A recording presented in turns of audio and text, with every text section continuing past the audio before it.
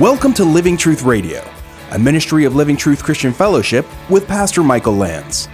It's our goal to build up believers and to reach out with God's truth to all people. And now, here's Pastor Michael.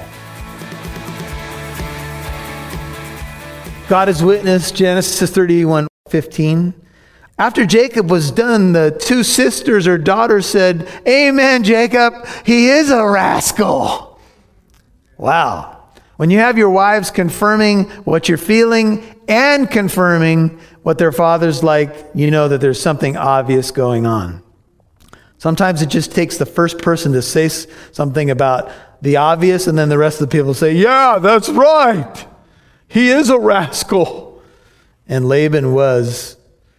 By the way, you just might want to mark in verse 14, this is the first time Rachel and Leah agree on anything. Just a note. Right? They are fighting all the time, wrestling over the husband, over who had what children. But one thing they could agree upon, Dad had not treated them well at all. One writer says the price of the bride was supposed to be held in trust in the event that the wife was abandoned or widowed. So when a father got a dowry for his daughter, he was supposed to hold that money or those possessions so that if her husband died or abandoned her, she had something to fall back on. And the two daughters say, or the two wives say, he's taken it all. I don't know if this means that he increased his personal holdings with it, but one thing that they knew, what Jacob had done and how long had he worked for both of them? 14 years. Can you imagine 14 years of paycheck gone? Your only fallback, your dad has taken it. You know, we have families in our world. There's something left, and it's inheritance left for a child or something. And then families get in all kinds of trouble over money, don't they? Manipulation and terrible treatment of people can often happen over money. The two daughters knew what Daddy was up to. You see, for Laban, it was all about him. They felt more like possessions to him than daughters. It's not hard to see through people like this, and family usually pays the biggest price. In fact, I think we could read between the lines and say that these daughters resented their father. They felt like just a possession to him. And sadly, you know, these kinds of things happen in our world. There are people who have, you know, experiences with parents and they're not good. And sometimes even kids feel like they're just a problem for their parents. And these two daughters just pretty much felt used by Dad. But again, we go back to the faithfulness of God, that even when our parents let us down, God is our Father, and He won't abandon us. Surely all the wealth, 16, which God has taken away from our father, belongs to us and our children. Now then, here's the two wives. Do whatever God has said to you. Okay? You know what, Jacob? We see something pretty cool here. When God's given you all this stuff and basically taken it away from our father, it's become ours too because we're married to you. So this is pretty cool. We've all gotten payback on wicked Laban. Ding dong, Laban is dead. The wicked Laban. Anyway, sorry. It's payback time.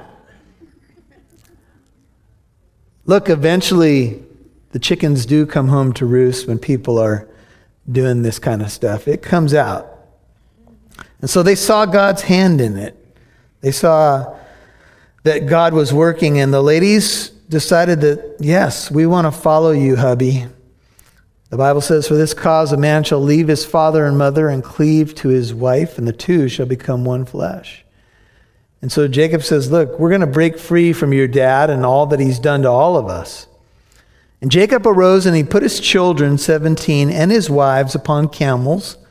He drove away all his livestock and all his property which he had gathered, his acquired livestock which he had gathered in Padan Aram, to go to the land of Canaan to his father Isaac. When Laban had gone to shear his flock, then Rachel stole the household idols that were her father's.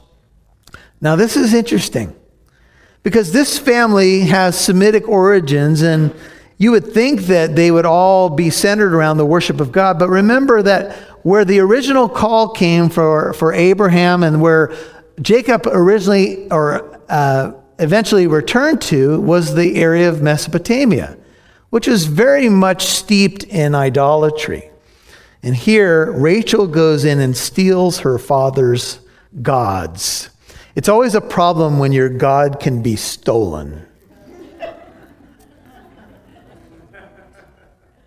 You may want to reconsider your gods if he can be stolen.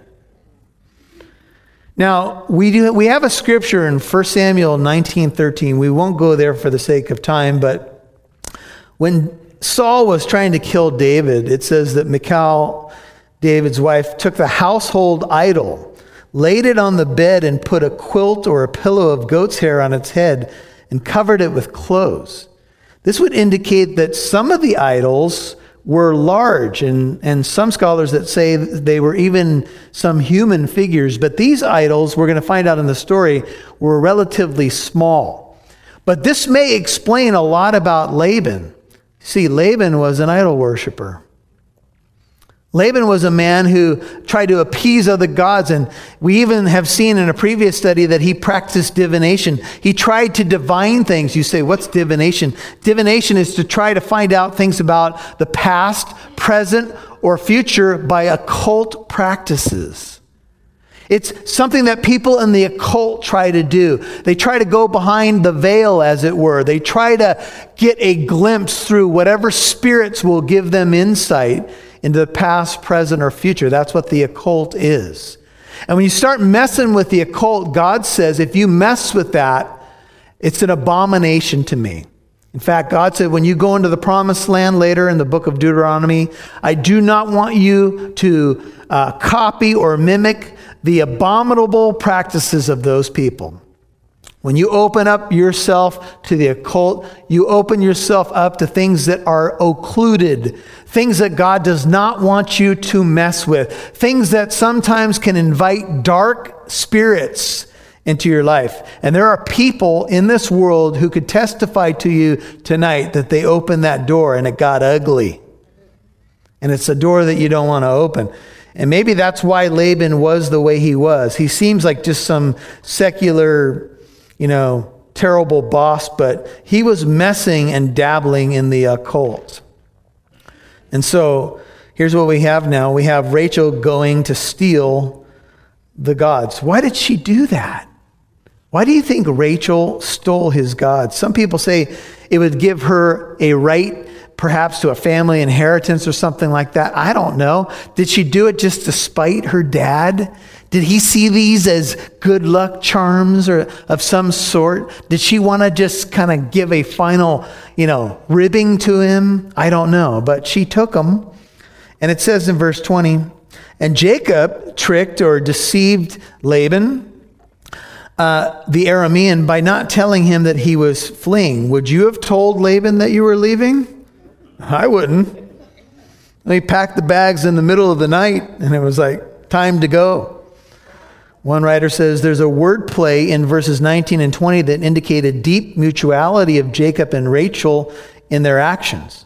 The word tricked in verse 20 is literally stole the heart of, which is an idiom for tricked or deceived. So the Hebrew text reads, quote, and Rachel stole her father's household gods, and Jacob stole the heart of Laban the Aramean. They both were taking stuff from Laban. Well deserved, I think, at least in the case of what Jacob was doing. But Rachel stole the gods, and off they went. So he fled with all that he had, and he arose and crossed the Euphrates River and set his face toward the hill country of Gilead. When it was told Laban on the third day that Jacob had fled, and what they would do is when they sheared sheep, and this was the opportune time to get away, they'd often move away from the home, and they would shear sometimes huge flocks of sheep, and they would say that you'd have hundreds of men shearing the sheep, and it could take a matter of days. And so there's a time factor here where they pick this time and he's away and focused on the spring event of the shearing of the sheep, and they take off, and all of a sudden Laban is told on the third day that Jacob had fled. Then he took his kinsman with him and pursued him a distance of 7 days. This reminds you of Pharaoh's pursuit of the children of Israel in the Exodus. 7 days' journey, and he overtook him in the hill country of Gilead. So they would have traveled about 300 miles, and they were moving with the camels and caravan. And so Uncle Laban got his family, his relatives, probably armed people as well, and off they went to pursue Jacob and the family. And God came to Laban the Aramean in a dream of the night, and he said to him, "Be careful that you do not speak to Jacob either good or bad." And Laban caught up with Jacob, 25. Now Jacob had pitched his tent in the hill country, and Laban with his kinsmen camped in the hill country of Gilead. Then Laban said to Jacob, "What have you done by deceiving me and carrying away my daughters like captives of the sword?" Now the night before, it seems like what happened was Laban pursued. He got to the point where he could see Jacob's camp, and it was the end of the day, so they set up camp, and Laban decided to get a night's sleep. And when he did, God came to him in a dream and warned him.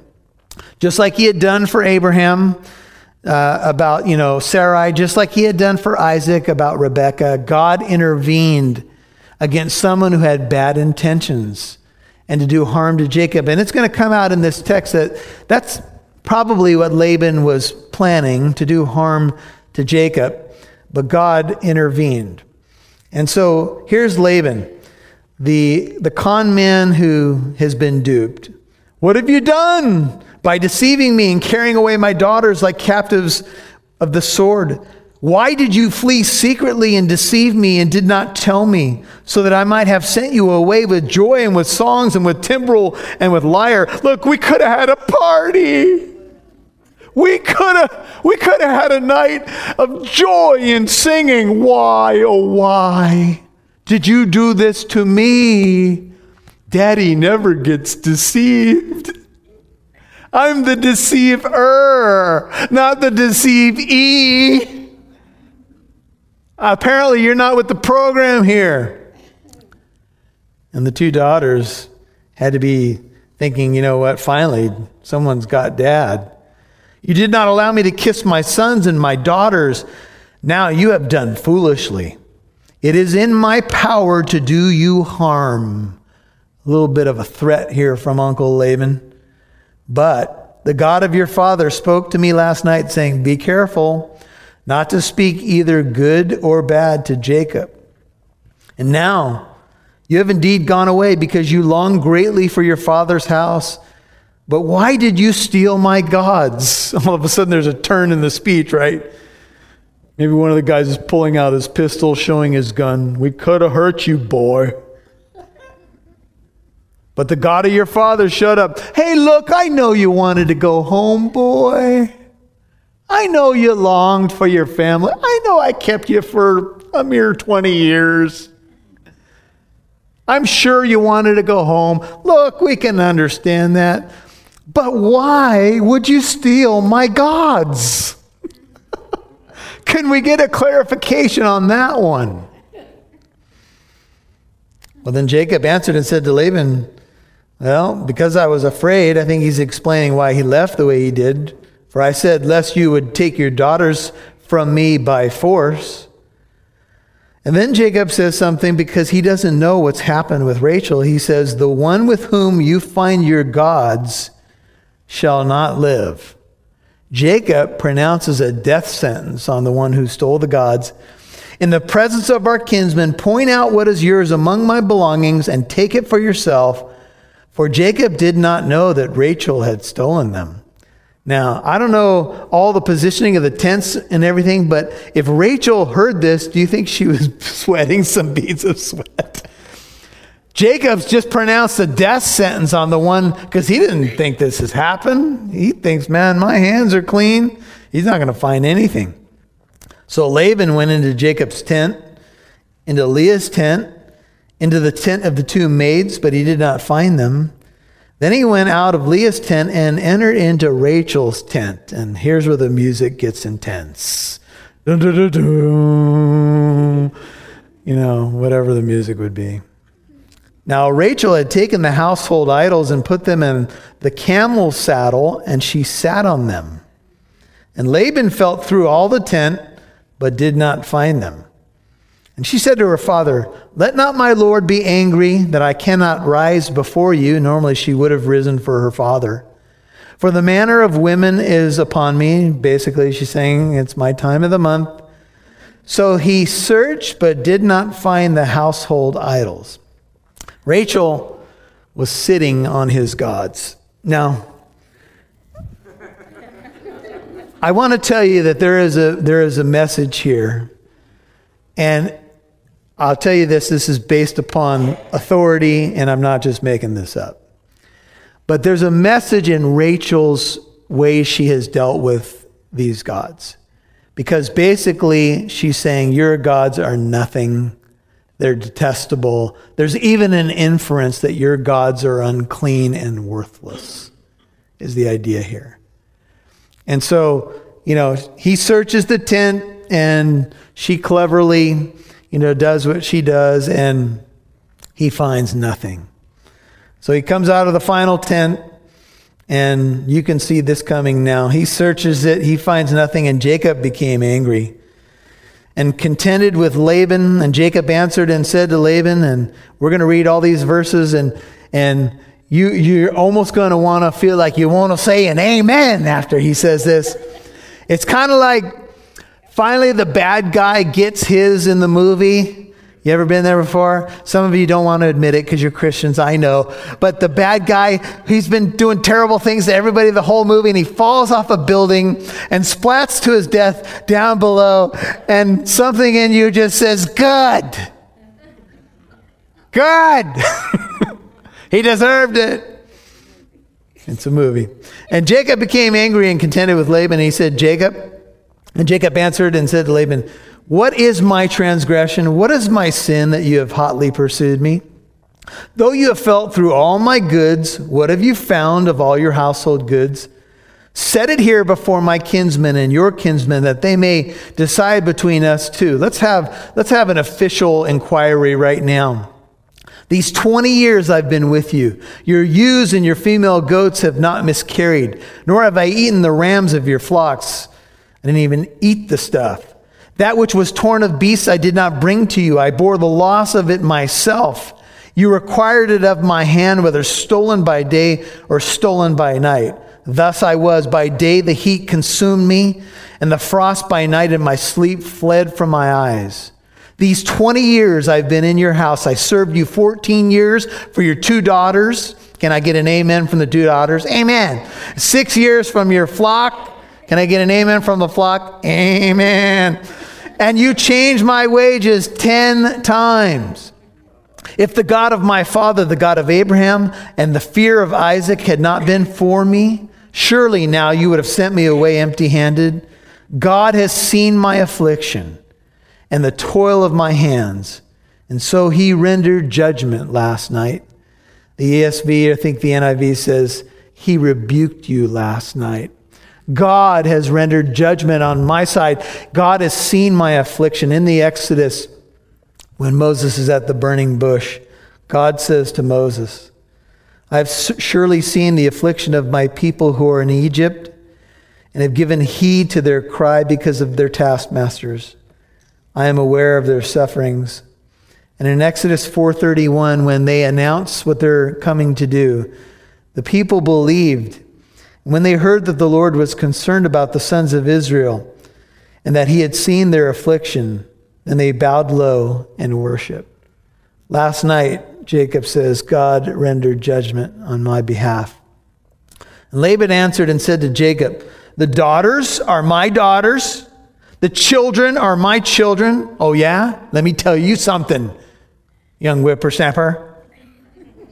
"And the flocks are my flocks, and all that you see is mine." You're like, uh-oh. this is probably not going to end real good. But then he changes. But he says, but what can I do? This day, to these my daughters, or to their children whom they have borne. Do you think that Laban is just trying to save face here? Do you know when finally you realize someone's got the upper hand, and even God has confirmed it, but you can't just let it go there. So you got to get in a final shot. Everything you see here is mine. None of this would have existed without me. Right? Maybe saying all of this to save face or whatever, but Laban's words were empty. They were hollow as he was. If you are around somebody that, just has to talk to hear themselves talk, just know that you can let a lot of that stuff just flow over your shoulder. Don't let it bother you personally. Do you take everything personally? Some people are just hollow, and they just are full of wind, and it comes out quite a bit. But look, this is just what they do. Now, here's what he says. He says, so now come, let us make a covenant. Hey, everything is cool now. You and I, let it be a witness between you and me. Then Jacob took a stone and set it up as a pillar. And Jacob said to his kinsmen, gather stones. So they took stones and made a heap, and they ate there by the heap. Now Laban called it Jegar Sahadutha, but Jacob called it Gilead. Laban used Aramaic, Jacob Hebrew. And Laban said, this heap is a witness between you and me this day, therefore it was named Gilead. Both in both languages, it speaks of the heap as a witness. And Mizpah, for he said, may the Lord watch between you and me when we are absent one from another. If you mistreat my daughters, if you take wives besides my daughters, although no man is with us, see, God is witness between you and me. Isn't this dude amazing? He's saying, look, he's not a believer in the one true God, but they've taken this little, and if you want to look behind me, I know it's something that's been before you all night, but they would do something like this. They would make this heap of stones, and it got anointed, and it was supposed to be like a memorial, like it would speak of their agreement. It would mark their agreement. And here's basically what Laban says. I'm an honest man, so I know that I won't need anybody watching me. But this heap will be a witness that your God will watch you. This is where Sting got his song, by the way. I'll be watching you. Never mind. Anyway. People used to say that was a love song. Every move you make, every step you take, I'll be watching you. That sounds not like a love song. That sounds like someone who's strange. Anyway, don't even know why I brought it up, but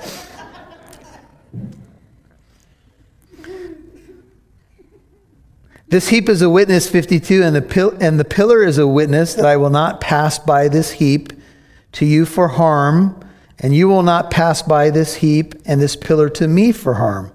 We're not going to mistreat one another. I don't know what Laban was worried about. He was the one that was threatening everything. The God of Abraham, the God of Nahor, the God of their father. And I don't think he's speaking of the true God judged between us. The God of Abraham is the true God, but I don't know about the God of Nahor or the God of their father judged between us. So Jacob swore by the fear of his father Isaac. And Jacob offered a sacrifice on the mountain, and called his kinsmen to the meal. And they ate the meal and spent the night on the mountain. And early in the morning Laban arose and kissed his sons and his daughters and blessed them. Then Laban departed and returned to his own place. And this is the last time we hear from Laban in the Bible again. Amen. God is witness. Hey, I wrote a book on this whole idea of spiritual warfare and dealing with the world, the flesh, and the devil. It's a book called Suit Up, Putting on the Full Armor of God. And it's going to help you suit up in the morning and put on the resources that God has given you. And armor really is for one thing, folks. It's for protection. God loves you and wants to protect you, and He's given us spiritual resources for a spiritual battle. So look up Suit Up, Putting on the Full Armor of God. You can find that on Amazon, Suit Up by Pastor Michael Lance. Just search that and get a hold of that book. I think it'll really be helpful to you, and we would love for it to be a blessing to you. Also, reach out to us through our website. It's livingtruthradio.org. That's livingtruthradio.org. And if you have a prayer request, or if there's any way that we can help you, if you just want to send us a word of encouragement, we love to read the messages that come via the website, and we would love to interact with you and help you in any way we can. Reach out to us. Let us know where you listen, what your name is, how we can pray for you. And if you can help us out financially, you can give to the ministry through the website, and we could use your help at livingtruthradio.org. So on behalf of Oscar Santa Cruz and Andy Chappell, this is Pastor Michael Lance. We'll catch you next time on Living Truth Radio. God bless you.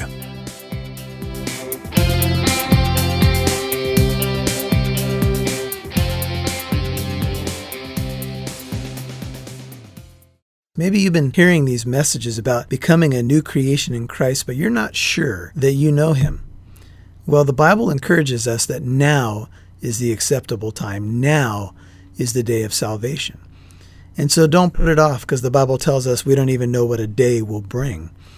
So trust in Him now. The Bible says that we need to confess with our mouth that Jesus is Lord and believe in our heart that God raised Him from the dead, and we will be saved.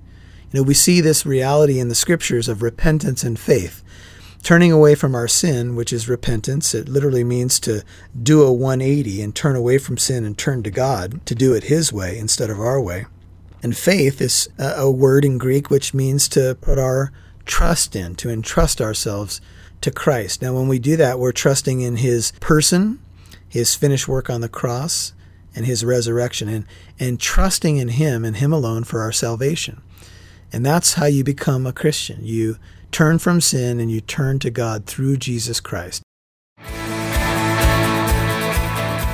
Thank you for listening to today's program.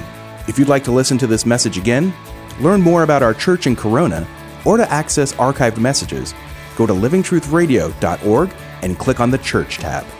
You can follow us on Instagram at Living Truth Corona, or download the Living Truth Christian Fellowship app on Apple and Android devices. Living Truth Radio is a listener-supported ministry. You can partner with us by donating at livingtruthradio.org.